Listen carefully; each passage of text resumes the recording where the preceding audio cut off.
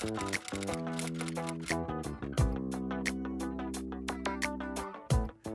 wait to come out, that you should try to gain rank or status before you do that. That's a bunch of bull. It's a new day in the music industry, and I can reach my fans. We're getting there. I've caused harm to the political agenda, and which I'm actually happy for. I would say probably the best message to them is that they're on the wrong side of history.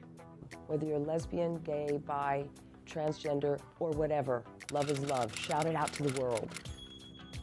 The Michelle Meow Show, your A through Z, covering the LGBT, LMNOP, and everyone in between show. And now here's your host, Michelle Meow. Welcome, welcome, welcome. Thank you so much for joining me here on this Thursday, March 23rd. I'm Michelle Meow, your host. Today's program is brought to you by Pacific Fertility Center. When life needs a little encouragement, Pacific Fertility Center will be right by your side. Visit pacificfertilitycenter.com. So, last week, I talked about South Dakota and how South Dakota had become the first state in 2017 to pass an anti-LGBTQ bill. This week, I'd like to turn our attention to Texas. Something has happened in Texas. The Texas Senate has approved a bill called SB6, which discriminates against the transgender community, and we'll tell you how. Our guest today is Lou Weaver, who's with Equality Texas. Lou, welcome to the Michelle Meow Show. Hi, thanks for having me. All right, SB6. What is SB6? SB6 is a proposed bill that targets transgender folks, saying that basically in the state of Texas we have to use the bathroom that coincides with our birth certificate, not with our gender identity. Also, SB6 will roll back any non-discrimination ordinances that local municipalities have. For example, San Antonio, Dallas, Fort Worth, El Paso, and Austin all have non-discrimination ordinances that protect based on sexual orientation and gender identity. And that just answered my my next question pretty much, and kind of what were the rights of transgender for bathroom access, facilities access prior to this bill being introduced and passed by the Texas Senate. It sounds like it varied by city, but for the most part, what are your thoughts as far as Texas as a state? What are the next steps? Is that what you asked me? I'm sorry. No, my question was really about, the policies regarding access and the transgender community prior to the bill. And I think you answered it by discussing that it varied city by city. Some cities had non-discrimination ordinances, and then now with this bill advancing, what it would basically do is undermine that progress. That is correct. It could take all of that progress away. Transgender folks have been using bathrooms that coincide with their gender identity for a very long time. So they're really looking for a solution in search of a problem. So the Texas Senate approved the bill, and for us people out there in the world who don't really fully understand how this all works, what does that actually mean? Does it mean that this bill is now law? What happens next to this bill? So the Senate approved it and voted out of the Senate chamber. It now goes to the House side of the Capitol, and the House will have to have a hearing, they will debate it, they will do all of their things on their timeline before it becomes bill. It will not go into law unless the House approves it exactly as the Senate has approved it. So depending on if any amendments are added, that could go back to the Senate side. There's a lot of different things that would have to come into play before this bill becomes law. There were lots of pleas, definitely what sounded like a lot of support from the community, and it varied from other politicians to community people who came out to decry this bill. And even with that being said, the Senate did approve it. What are your thoughts on what the House might do to it?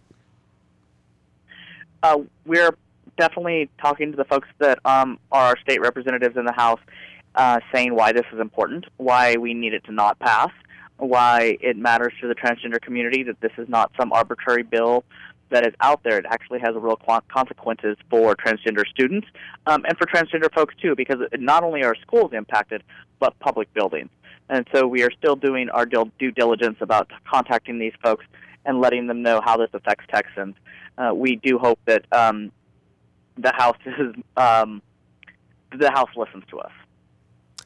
What do you think, motivated this bill? I wrote this question. I mean, a lot of us in the LGBTQ community, we know, what motivates these types of hateful bills. One might argue that it all falls in line with giving those in the religious community freedom and or the liberty to not to reject service based off of moral values and things like that. Some of that might influence a bill like this, but particularly in Texas, I think, to me, it's a bunch of Republican bullies, but you can tell us otherwise. Well, I would hate to paint all Republicans as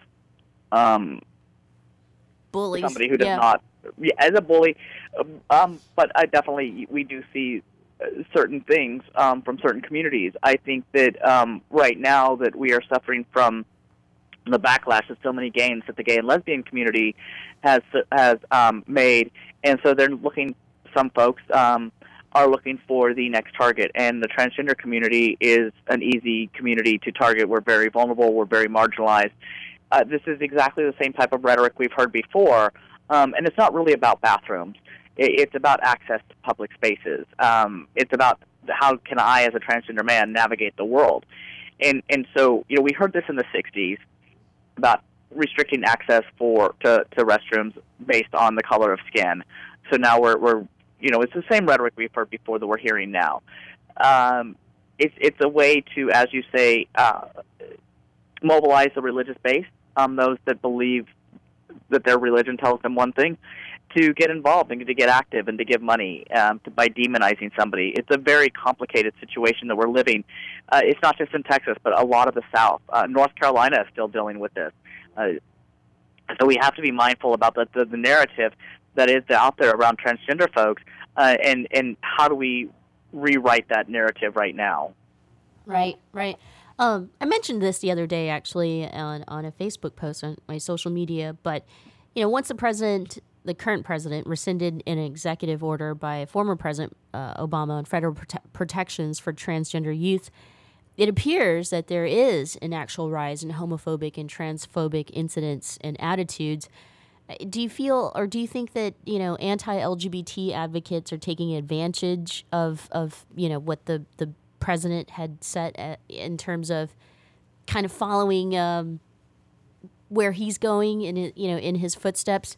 Or, in my opinion, whatever the president is doing is a major nationwide distraction, allowing for states like Texas, South Dakota to pass these anti-LGBTQ bills. What are your thoughts? Yeah, I agree with you. I think that when we see people, that it's a top-down kind of mentality, and when you see elected officials that are saying certain things, it empowers public citizens to say certain things as well. I do think that ever since the election, we have seen a lot more homophobic and transphobic statements and actions, and anti-Semitic statements as well. And it feels like, into some instances, we're taking a step backwards. So we need to be mindful of everything that's being said and everything that's going around. And when an executive order is signed, removing the guidance that the DOJ and DOE, the letter that was submitted for last May 13th, that's a big deal to folks, because it says that our elected officials, those that are in charge of taking care of all people in the United States, that they don't see us. They don't recognize us being the transgender community, as real people. And that was for our transgender students, who are often bullied and under attack in certain places. And it's telling these students that they are not as valued as their peers are. And so it leads to bullying from other places as well. And following in that line of discussion and talking about safety and this rise of transphobic and homophobic attitudes in the country in general, is Texas, which is generally a red state, is it safe for LGBTQ people? I mean, particularly transgender Texans. That's a complicated question. I live in Houston. I'm a trans man. I have a lot of privilege. Mm-hmm. Is it safe for me? Sure. My world's a little bit differently than those of my transgender women of color sisters, my non-binary friends. So it's a complicated thing to say whether or not it's safe. I would not say that it's not safe here in Texas, but that's not necessarily the world I live in. My African-American and Latinx sisters and siblings are walking a very different path than I am, especially if they don't have documents that line up. I'm privileged. All of my documents line up. If they don't have access to being able to get a job. And the rhetoric that we are continuing to hear right now is so nasty and so painful that sometimes even just having to sit through listening to the things that, whether it's our elected officials or community members saying during hearings and leading up to the hearings, that's incredibly painful for a lot of folks to listen to. So not just talking about physical safety, but our mental and emotional well-being. It's a difficult time to be a transgender Texan, but also I would say it's a difficult time sometimes to be a transgender person who lives in the United States. And right. I just want to it's much different for our transgender women of color right now in the United States. Thank you so much for bringing that up. And actually, in a previous show, we focused on that, and I'm so happy that you mentioned that. So thank you so much for that. And the point is, for anybody tuning in and listening, I feel like we really need to be focused here. And what's happening on a national level, in my opinion, is somewhat of a distraction. But when bills like this pass, it is the most marginalized, vulnerable, those who are underprivileged, who are affected the most, and they continue to be even without these bills. So thank you for saying that. What's next for the LGBTQ community, particularly trans Texans? And what do we do now? It sounds like you mentioned that in the beginning as far as focusing on ensuring that the House votes otherwise. Right. We have to do a lot of education, a lot of relationship building. I talk to, as the Transgender Programs Coordinator for Equality Texas, my job is to do a lot of education, but also to find trans folks and parents and friends and family members of transgender folks. By transgender, I also mean gender fluid, non-conforming, and non-binary folks, to those that are ready, willing, and able to share their stories and help them and help elevate those stories, because we do have to reshape the narrative of who transgender people are. A lot of people have this thought that we're predators and we're other than, but transgender folks are the same as everybody else, and here in Texas we have the same strong Texas values.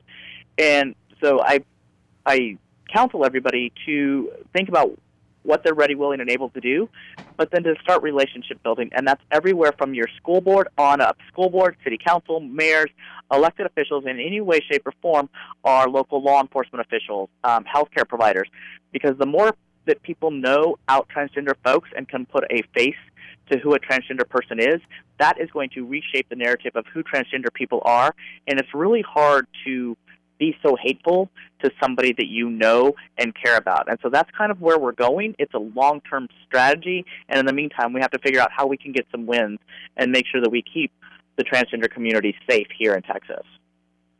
Lou, I want to thank you so much for joining me here on the Michelle Meow Show.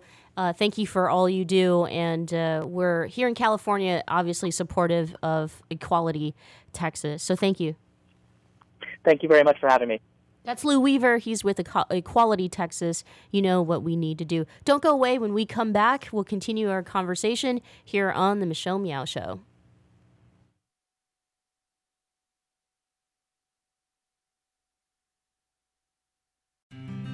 Many nonprofits rely on events to raise money, create space for community gathering, and offer opportunities to network. But how many hours in a day do community leaders have when they're busy changing the world? Imagine your next event, gala, festival, or celebration professionally executed with creative ideas and ideals to match your community service. IDK is the community's trusted event production company. Visit idkevents.com for all your event production needs.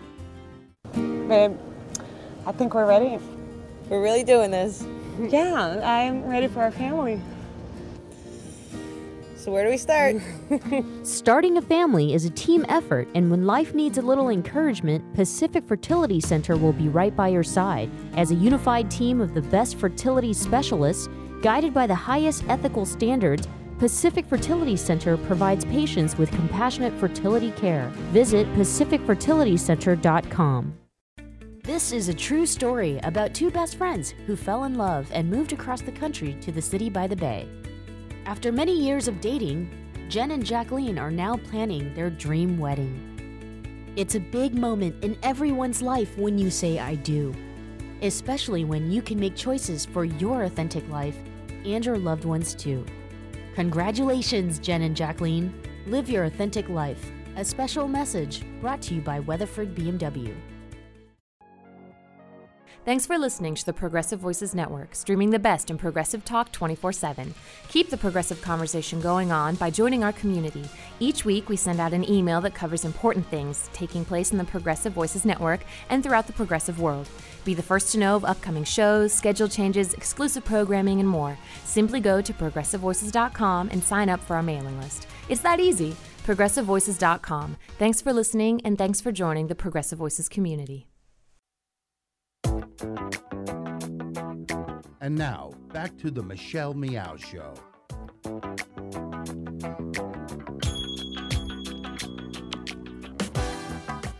Welcome back. Thanks so much for joining me. I'm Michelle Meow, your host. Today is March 23rd. It's a beautiful Thursday here in San Francisco, but I'd say cloudy all over the country just because that's kind of the genuine attitude I'm feeling from a lot of people, from the news, from even Don Lemon on CNN. Well, all this conversation of how we're fighting for our lives, how we're resisting, how we look to be just preserving some of the progress that we've made in the last few years, it's made me think about the future a lot, but not in the way in which you're thinking. Like, how do we fight today to save tomorrow?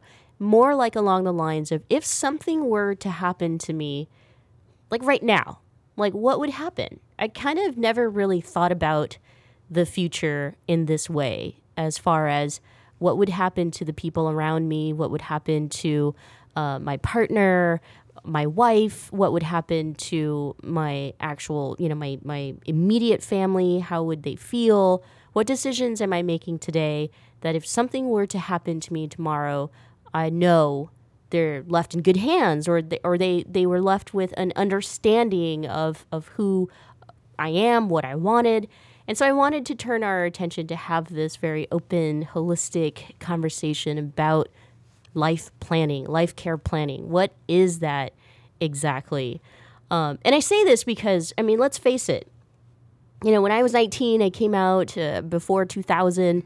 We weren't thinking about these things. There wasn't marriage equality. We heard from our older gay brothers and also our lesbian sisters about the fact that, something like HIV/AIDS that was a death sentence for them, and there was no planning outside of that. It just what it was. And so some families were torn apart.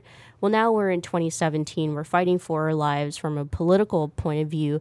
But I sent the message to my family that it's possible that in this year something could happen to me as I, join this resistance movement. So let's talk about life care planning. I've invited a good friend, also colleague. As you know, Kaiser Permanente is a proud sponsor of the Michelle Meow Show, both on radio and television.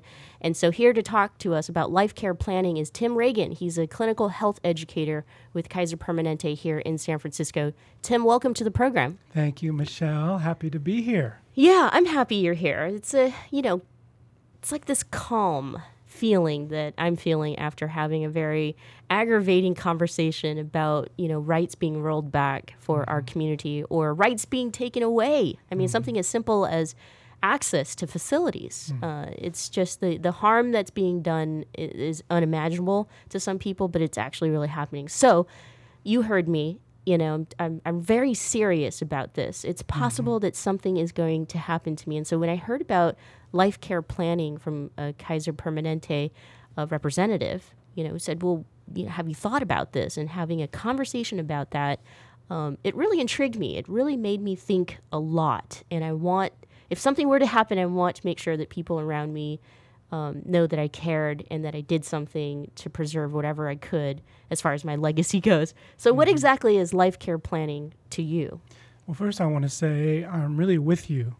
In this conversation we'll have right now is about some rights that you do have here in California that protect your voice and protect your integrity and your dignity in case something did happen and you ended up in the hospital and you couldn't speak for yourself. This is what you're talking about. So Kaiser Permanente's got your back here, and every Kaiser member.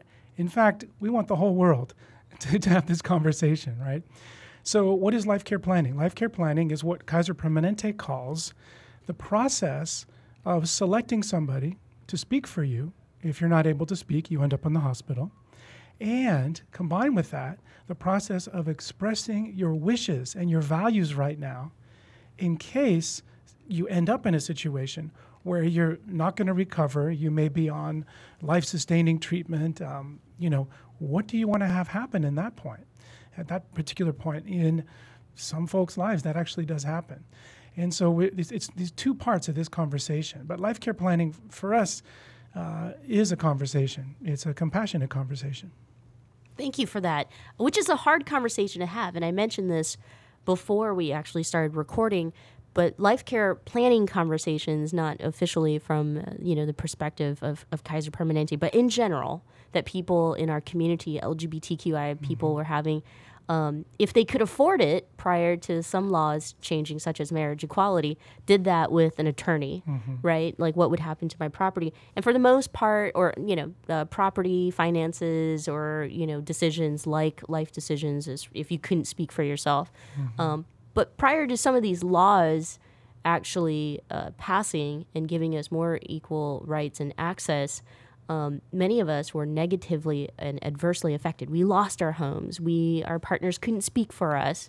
Our chosen family, which often happened in the LGBTQI community because we got kicked out of our own homes for being LGBTQI, could not speak for us. So I wanted to ask this question. With all this historical context, and now we're here where we are, why is life care planning so important?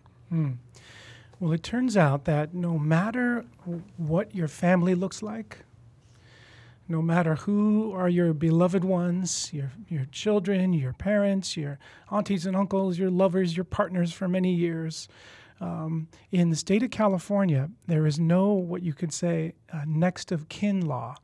There is no legal imperative for a physician who is caring for you in the hospital, you're not able to communicate, to listen to any particular person.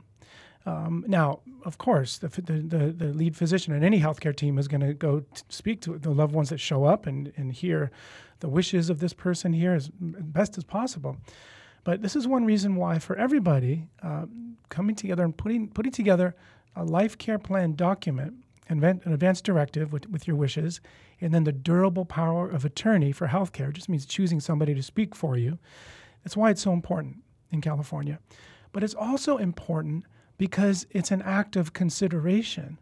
First of all, for yourself. You're talking about these rights being taken away, people's voices being suppressed and squashed. It's heartbreaking right now, politically. And in this moment, this is an opportunity in this particular context to make sure that you're heard. So it's active consideration for yourself, what you want to have happen at the end of your life when things are dire. But also it's an active consideration for the healthcare team. Imagine being, a lead physician on a case and, the nurses and staff are coming together. We want to know exactly what this human being wants. We value self-determination fundamentally. So we want, the healthcare team to know what you would want. But also it's an act of consideration for the people who love you. When you express your wishes for that particular situation, it brings an ease and a relief. For example, my dad's funny. He hasn't filled out the form, but he's talked with me about this. There's a form, you can designate this stuff. And he said, Timothy, he's funny. He's an attorney, and he's in his 70s, and he just put it straight to me, and I felt better after this. He said, Timothy, if I was in that situation where I've got a serious brain injury, I'm on life support, breathing, feeding tubes, and I'm not going to get better. If that happens, you would be leaning in the right direction if you were to let me go. Now, I get choked up when I say that, but hearing that from him, that was a consideration for me and my mom and my sister and everything, because he's expressing that direction, his values, and he has a value of his life well lived. He's satisfied or complete. So if he was in that case, so this whole thing, it's important for people to be heard, their values to be heard, and especially in a difficult situation, when you're in the hospital. So let's focus on this a little bit. This is not to be mistaken for an official will or something Correct. like that. This really is specific to if you couldn't speak for yourself, something happened, something tragically happened to you, and you needed someone to make a decision for you. This is all that it is? Yeah, the Life Care Plan form helps you choose someone to speak for you, and they're actually not making a decision for you. This is really important. What we advocate for is that at the very least, everyone have this conversation with somebody, number one, who you trust, number two, who's willing to be your voice, and number three, who's open to following and expressing your wishes on your behalf, to be your voice, to stand in for you, and speak your wishes around, your values around healthcare. So this document helps you choose that person. And actually, here at Kaiser Permanente, we take that document, we scan it in, we make sure it's part of the medical record, it's accessible anywhere in Kaiser Permanente. So having that agent. And the second piece is giving you a chance to actually, even before you talk to an agent who's going to speak for you, to sit back and say, wait a second, what are my values? What does life mean to me? And after what point am I no longer me? I mean, there's a line for all of us, and it changes at different phases of life and states of health. But, at what point is it time to let me go? And so considering that, that's a conversation about death, but it's also a conversation about life. Like, hey, wait a second, who am I? And for example, my main value is I need to be able to give and receive love. Yeah. That's me. If I can wink at you and talk to you and hang out, even if I can't move, but I'm conscious and I can recognize you, that's the bottom line for me. If that's not going to happen, well, I need to really, let the healthcare system know and my loved ones know that, it's okay, that I'm not going to get better. It's okay to let me go. Mm-hmm. So is this a new program? Are people doing it? I mean, why? How is Kaiser Permanente embracing it? And I ask this, because we've heard of stories of those who talk about the right to die, and I'm wondering if this is if it is new, if that was the inspiration behind it. No, this is not new. In California, the Advanced Directives form, the Durable Power of Attorney form and concept has been in the law for a long time. Kaiser Permanente, for the last 2 or 3 years, frankly, got inspired and decided to get real. To get real about these conversations, but also to get real that folks need support to have these conversations. It's not just filling out a form and telling somebody to speak for you. Whoa, to talk to folks and to talk about our values and, hey, approach somebody. I trust you. Would you be willing to be my voice? So life care planning is Kaiser's effort to make this easier for everybody to have this conversation. Now, the right to die and this new legislation around physician-assisted death, totally different conversation than life care planning, because that's when you may have a terminal diagnosis and you're not going to expect it to live more than 6 months. The law does say you can approach your physician directly, and discuss options around that for actually actively ending your life. That's when you're conscious and you can talk about it. This conversation around life care planning is particularly for who will speak for you if you're not able to speak for yourself. Got it. Thank you for clarifying. Mm-hmm. And also, just to clarify, when you say not being able to speak for yourself, you'd mentioned, a conversation you had with your father, and you brought up, what if I was brain dead? I mean, what are some examples of not being able to speak for yourself? Yeah. Well, the simple, direct example that we present for everybody to consider is a sudden accident or a stroke. Mm-hmm. And in that situation, the human body has a brain injury. Imagine if you actually have a brain injury that leaves you unable to recognize yourself or your loved ones. And the doctors and the team have told your agent or your family that you're not expected to recover these abilities at all. And so you're lying there, you're unable to communicate, or you may be in a comatose state. And life-sustaining treatments in this case that we present, we want everybody to consider, life-sustaining treatments are needed, like a ventilator, a breathing machine, or a feeding tube. So your body's being sustained. But in this situation, we ask folks, what would you want? What does this mean to you? And I lead these classes a couple times a week at Kaiser in San Francisco. And I ask that question, I look around the room, and it's pretty interesting because some folks will have a completely still face. They won't be moving at all. Or maybe their eyes will be wide a little bit. They haven't thought about it. But there's others that will be like shaking their head going, they'll put their line across their throat. Or they'll be like, nope, later on, they'll pull the plug.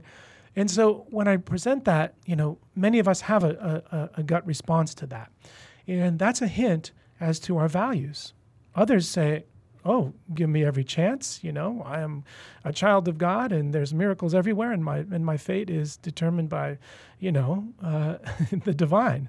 And so we had that conversation, and that's the situation we ask folks to pay attention to and consider. What would you want in that case?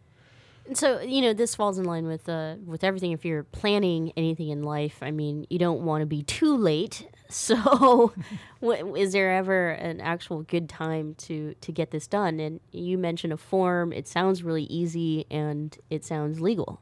Talk to us about when people should be doing this, updating it. Does it get updated once you make a decision? Is that set in stone? Yeah.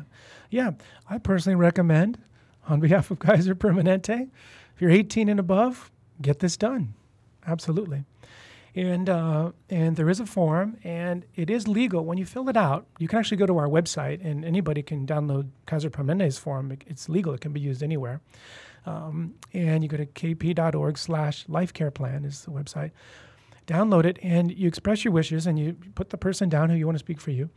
And then you just have two people sign it. Two people One can't be a family member. But two people sign it and say, yep, Michelle Meow signed this. It's legal now. And then you sign it yourself. And then make sure you get a copy to your health care plan, whoever takes care of you. And give a copy to your agent. Keep a copy for yourself and important documents.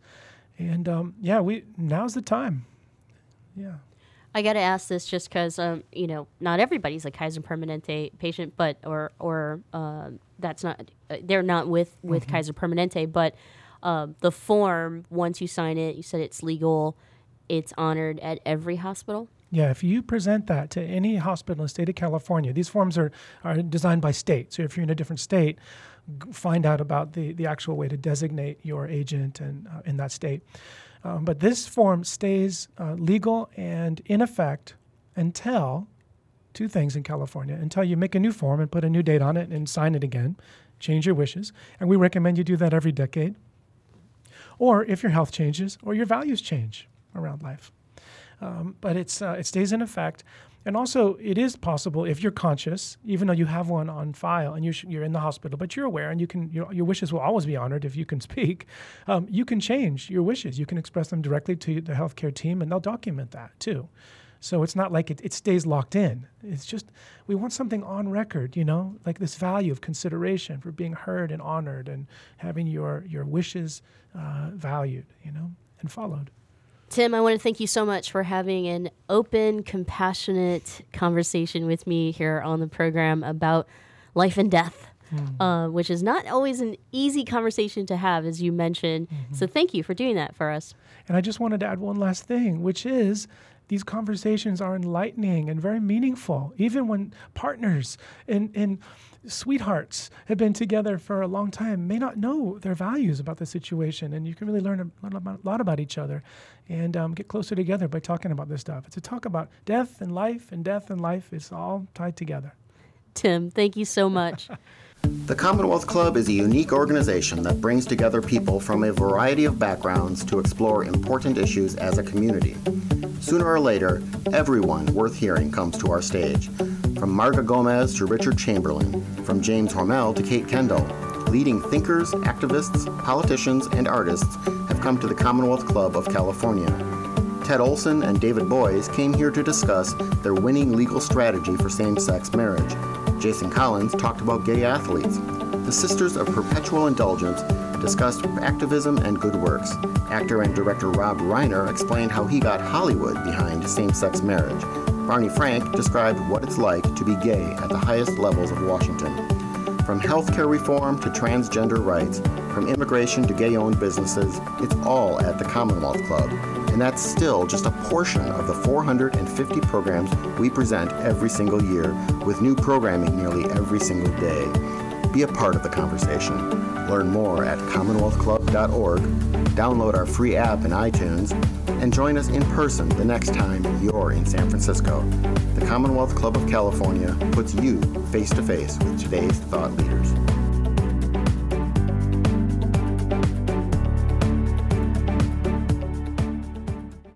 Babe, I think we're ready. We're really doing this. Yeah, I'm ready for our family.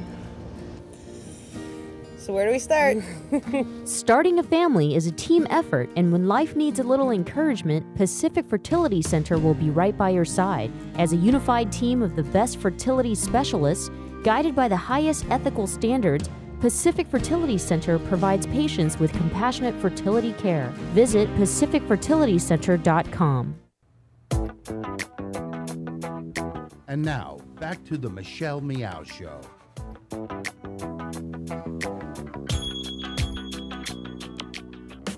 Welcome back. Thank you so much for joining me here on this program. I'm Michelle Meow, your host. The show is your A through Z, covering the LGBT, LMNOP, and everyone in between. It's March 23rd, and the third week of March, and next week will be the last week of March, and we are moving slowly through 2017, or it feels like it's just been a million days or years. Good news today, the House stalled the healthcare vote. That's good news in some ways, and showing that this new healthcare bill could possibly go through some challenges before it actually gets approved and or Obamacare gets gutted. So cross your fingers, keep fighting the good fight. Speaking of fighting, we're going to spend the second half of the show listening to interviews that I've done with some incredible activists from When We Rise, the ABC 7 miniseries, or I'm sorry, I say ABC 7 because that's the San Francisco local station, but the ABC miniseries that was produced and directed by Dustin Lance Black. It just aired a couple weeks ago, and it sounds like a lot of people were very into it. Well, I'm very honored and very happy to say that a lot of the activists whose stories were featured on the miniseries are true friends of mine. So let's spend the second half of the program listening to those who have led such fights. And don't forget, the show is on here Monday through Friday, 4 o'clock Pacific Standard Time. And then Sunday, it's Everything with BB Sweetbriar at noon during the Michelle Meow program. For everything else, you could head to michellemeow.com.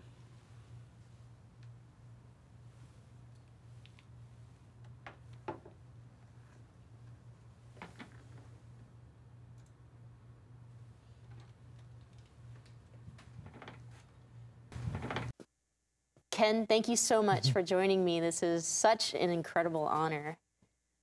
Well, thank you so much for inviting me down here today to talk about the ABC TV miniseries, When We Rise, that is due to drop in February 2017. We're getting close, Michelle, and we're all very, very excited about this opportunity. Right. It's such a gift to the LGBTQ community.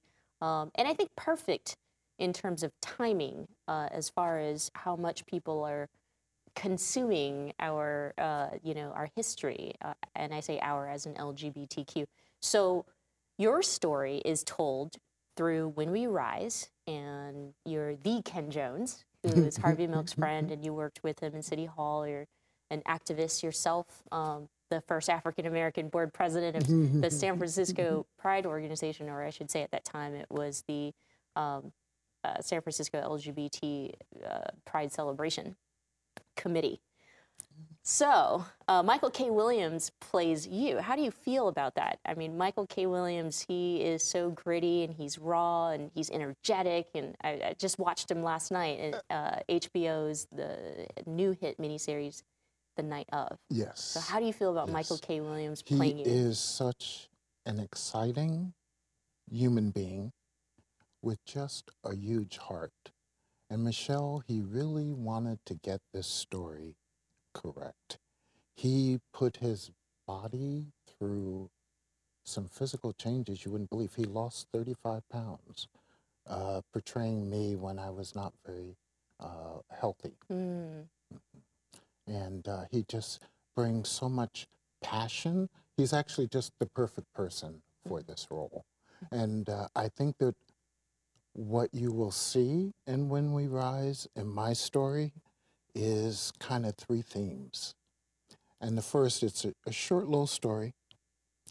When I was 8 years old, I was on the field in grammar school playing track and field. I had run the 100-yard dash, and I had won. And one of the losers came over in front of the entire group and said, "You know what, Ken?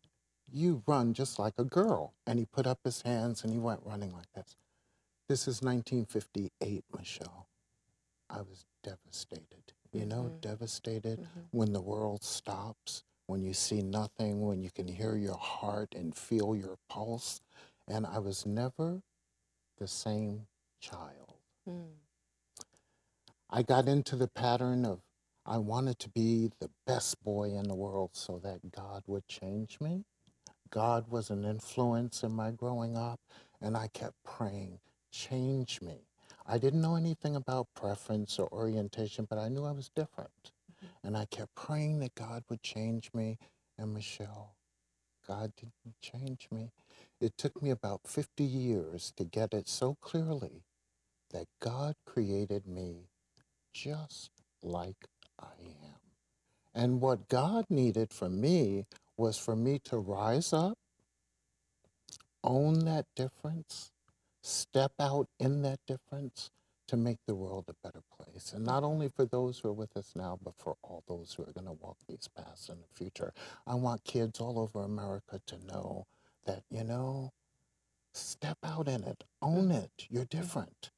And we hope that the parents get the skills that they need to be able to foster these precious lives. So that's a value of me, and I hope it's the contribution I can make in terms of kids addressing the issue of bullying. Well, absolutely. It's the fruits of your labor are showing, you know, today and now, and to have a project like When We Rise get funded and get shown on ABC. I mean, know, who would have thought? Who would have thought?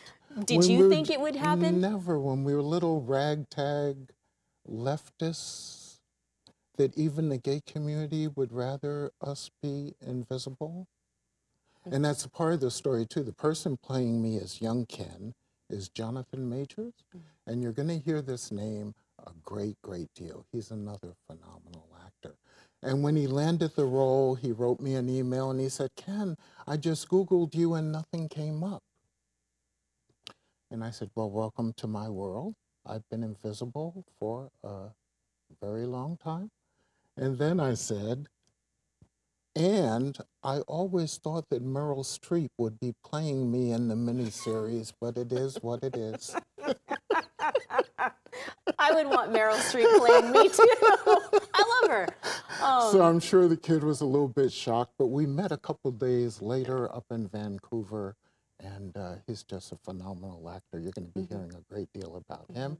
So we do address the issue of racism in the gay community, and the many hundreds of meetings I attended and chaired where I was the only person of color in attendance. I was going to ask you, you know, what was it like being an out gay Black activist for LGBT rights in the late 70s?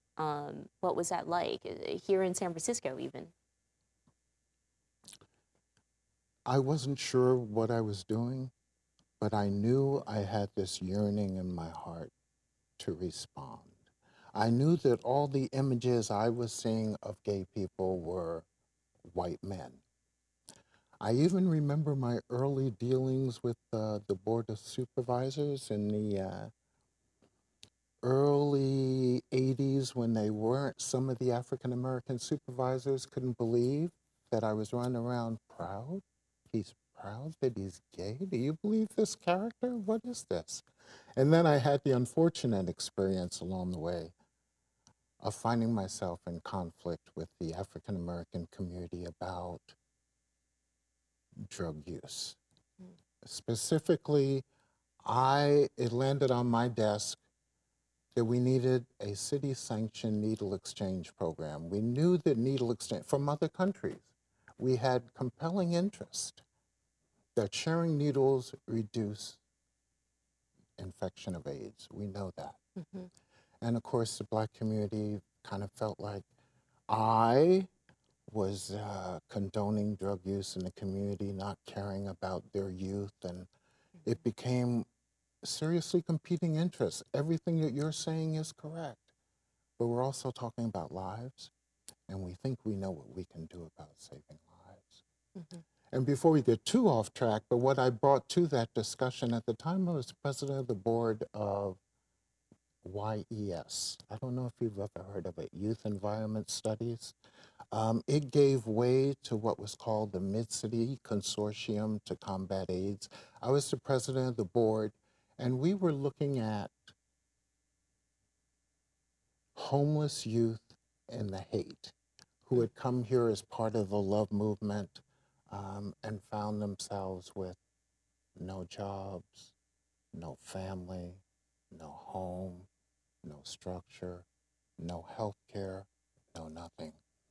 And the YES project became a federal demonstration project. We actually got federal money, if you can believe this, to demonstrate that community health outreach workers, people that you pay to go out on the street, to become involved in the lives of these street people.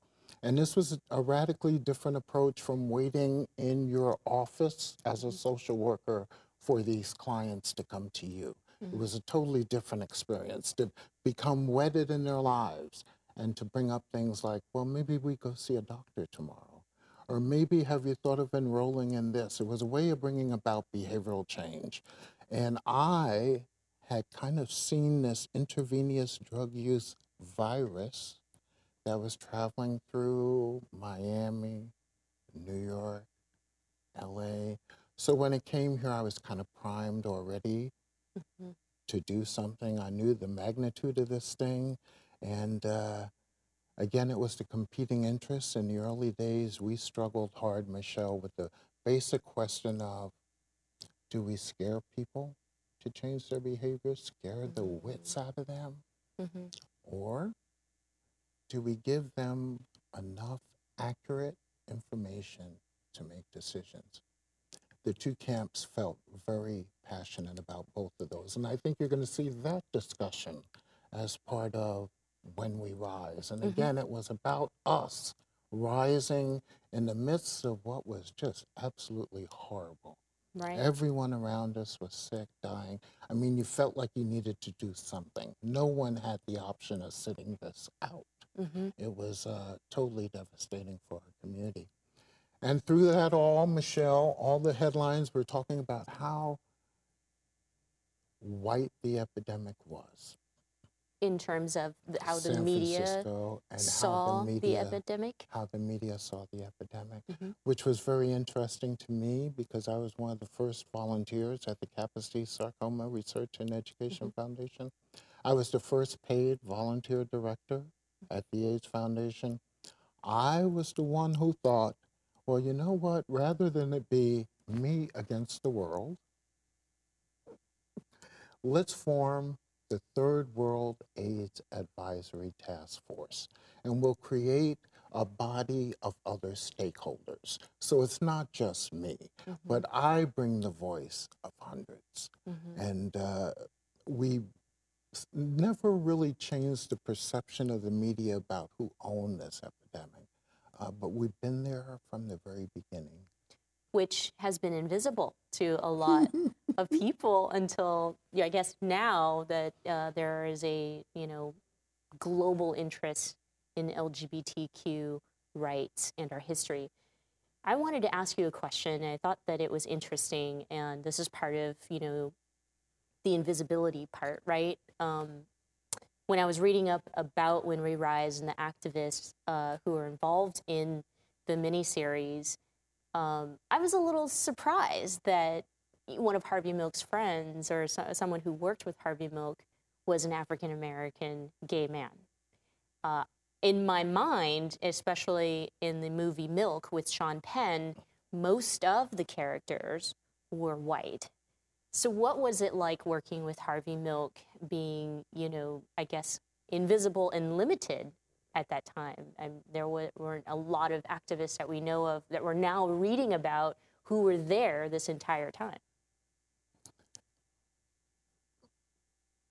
Michelle, I'm going to be honest. Yeah. Yeah. As an activist, it is my job to hold legislators like Harvey Milk accountable. And I took great pride in grabbing his chichikalooms.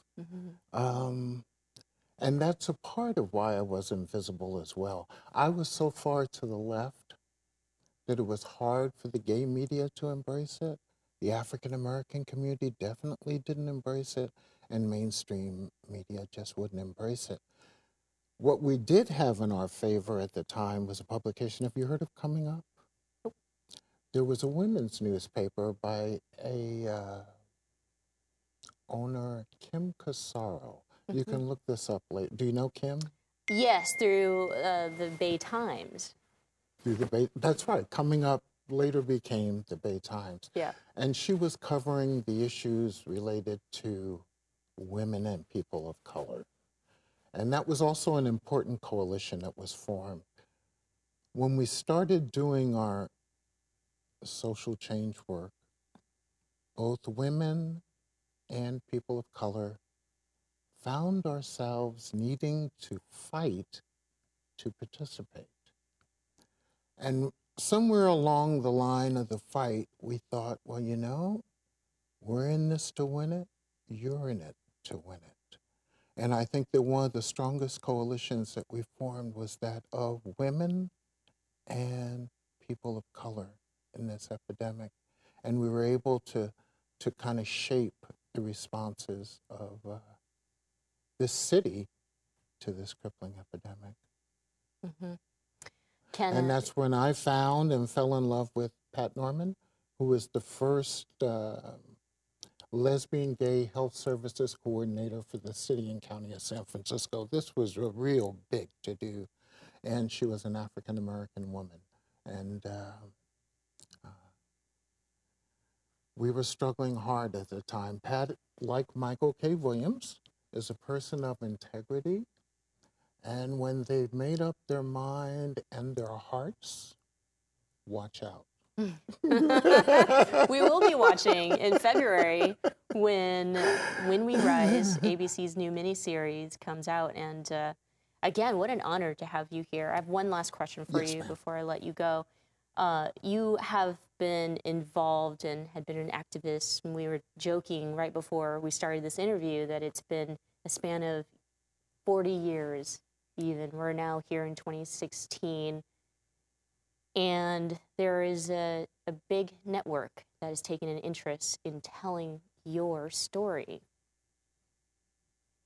I think one question I'd like to ask is, do you think we've come a long way? And then, a follow-up to that would be, how do you feel about the progress that we've made, and is it enough?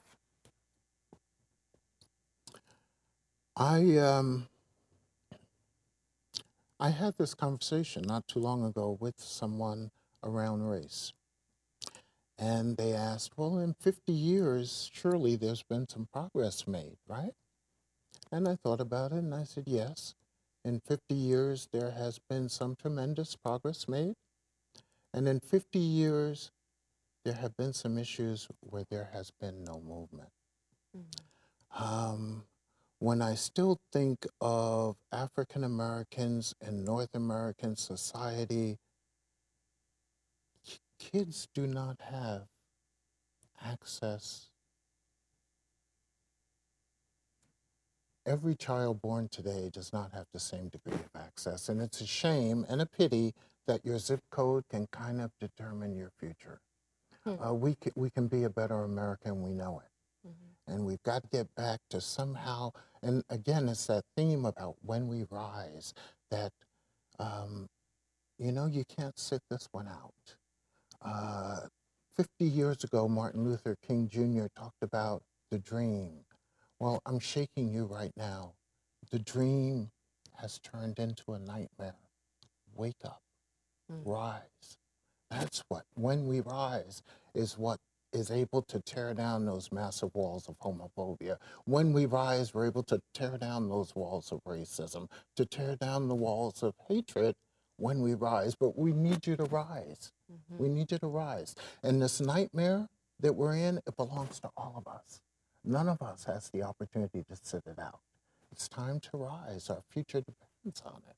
And not only for those who are with us now, Michelle, but for all those who are going to walk these paths in the future, we got to rise. Ken, you are such an inspiration to me. And again, what an incredible honor to listen to you speak so passionately. I look forward to watching When We Rise and seeing your story be told. Thank you. Thank you, Michelle.